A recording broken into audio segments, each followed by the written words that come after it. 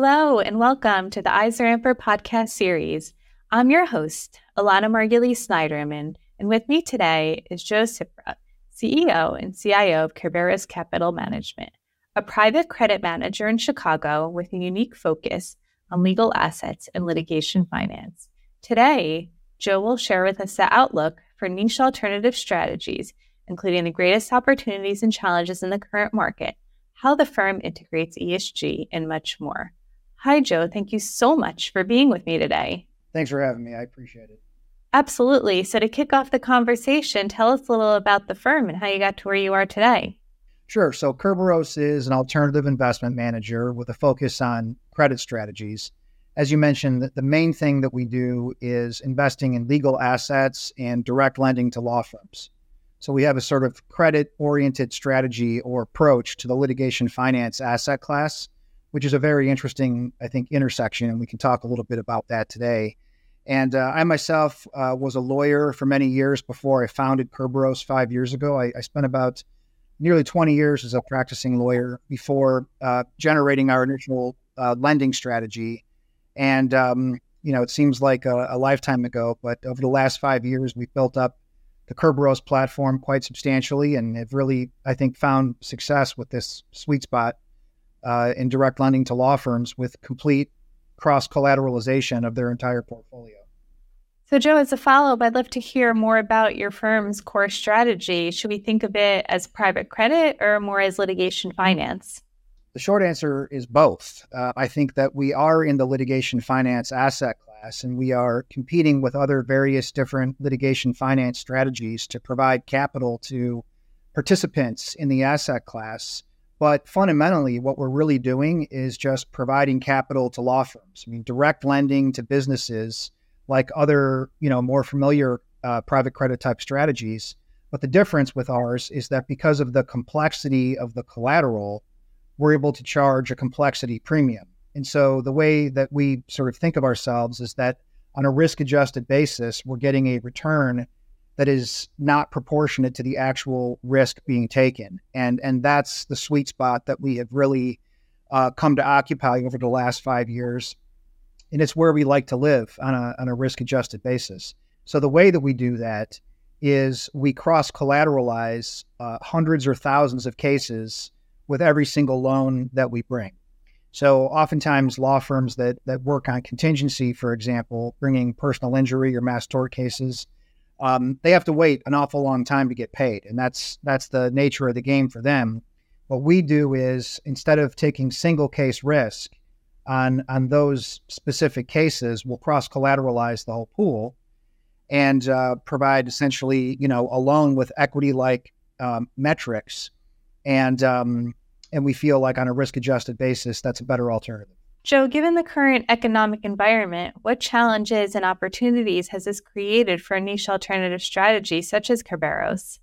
Yeah, it's interesting because I think on the one hand, I mean, the current, return on cash is very relevant to alternative managers, right? Because with cash sitting in a bank account effectively, generating 5 or 6%, as a manager, you have to be able to demonstrate real alpha, right? Otherwise, why get out of bed?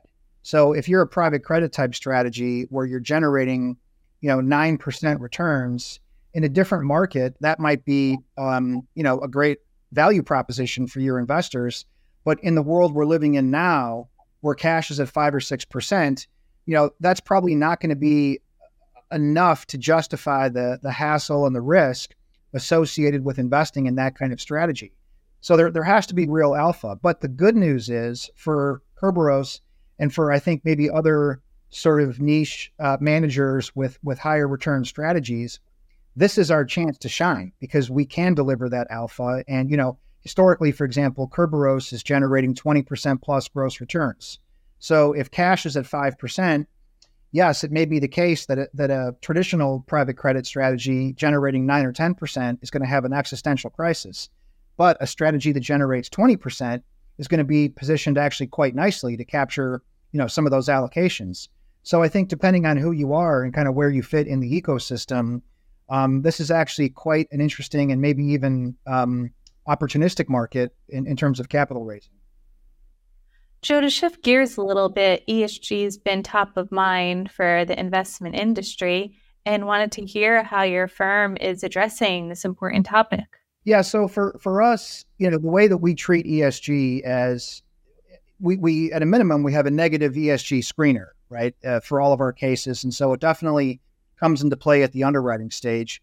We also have an ESG sort of linked debt product, right, with ESG KPIs that allow us to, ratchet the margin by 50 to 100 basis points, depending on the firm's ability to hit various ESG type metrics that we prescribe in our loan document. So that's a very popular program that we think allows us to demonstrate a real commitment to ESG. The most important thing that we do, we think, is that we provide concrete analytics on our ESG exposures, just like we do for all of our other investments. So I think that for a manager, simply having a brochure with a picture of a tree on it or something like that is not really checking the box in a meaningful way for ESG. What investors expect and what you have to give them is meaningful, tangible metrics on like what are the ESG analytics in your fund, in your portfolio, like specifically, like, how are you defining it, right? So for Kerberos, for example, we define ESG by getting exposure to cases that advance claims on behalf of victims of discrimination, sexual abuse, pro-environmental causes, cases on behalf of combat veterans, for example. Like we specifically define ESG in that way, and then we track those metrics so that our investors can report to their constituents. If you're not doing it in a concrete way, then, you're not really doing it at all, as far as we're concerned. Joe, you've had a lot of success in your 5 years building the firm, as an emerging manager, and would love for you to impart some advice on how other emerging managers can be successful. Yeah, I think that the best strategy for an emerging manager, particularly in this environment, is to put stock in sort of quasi separate managed account type relationships where you can have programmatic, if not quite discretionary capital to anchor your pursuit of deals. So if you're out there and you're as a sort of fundless sponsor and you're trying to raise money for deals, but you have no real credible way of financing them short of just running a process, eventually the market's going to figure out that that's what you're doing, and it's going to be harder to like get good deals that way, right? It's just not a good way to do business because there's factors beyond your control. But if you can get an SMA with a couple of, larger, maybe multi-strategy credit funds that aren't necessarily going to give you discretion over the capital, but you're going to have a sort of programmatic buy box where you can invest and have, credibility behind the term sheets you put out. If you're doing those things, then I think that you're distinguishing yourselves and you're going to give yourself a good shot at building a real track record to then grow into, a commingled vehicle and raise, real discretionary capital.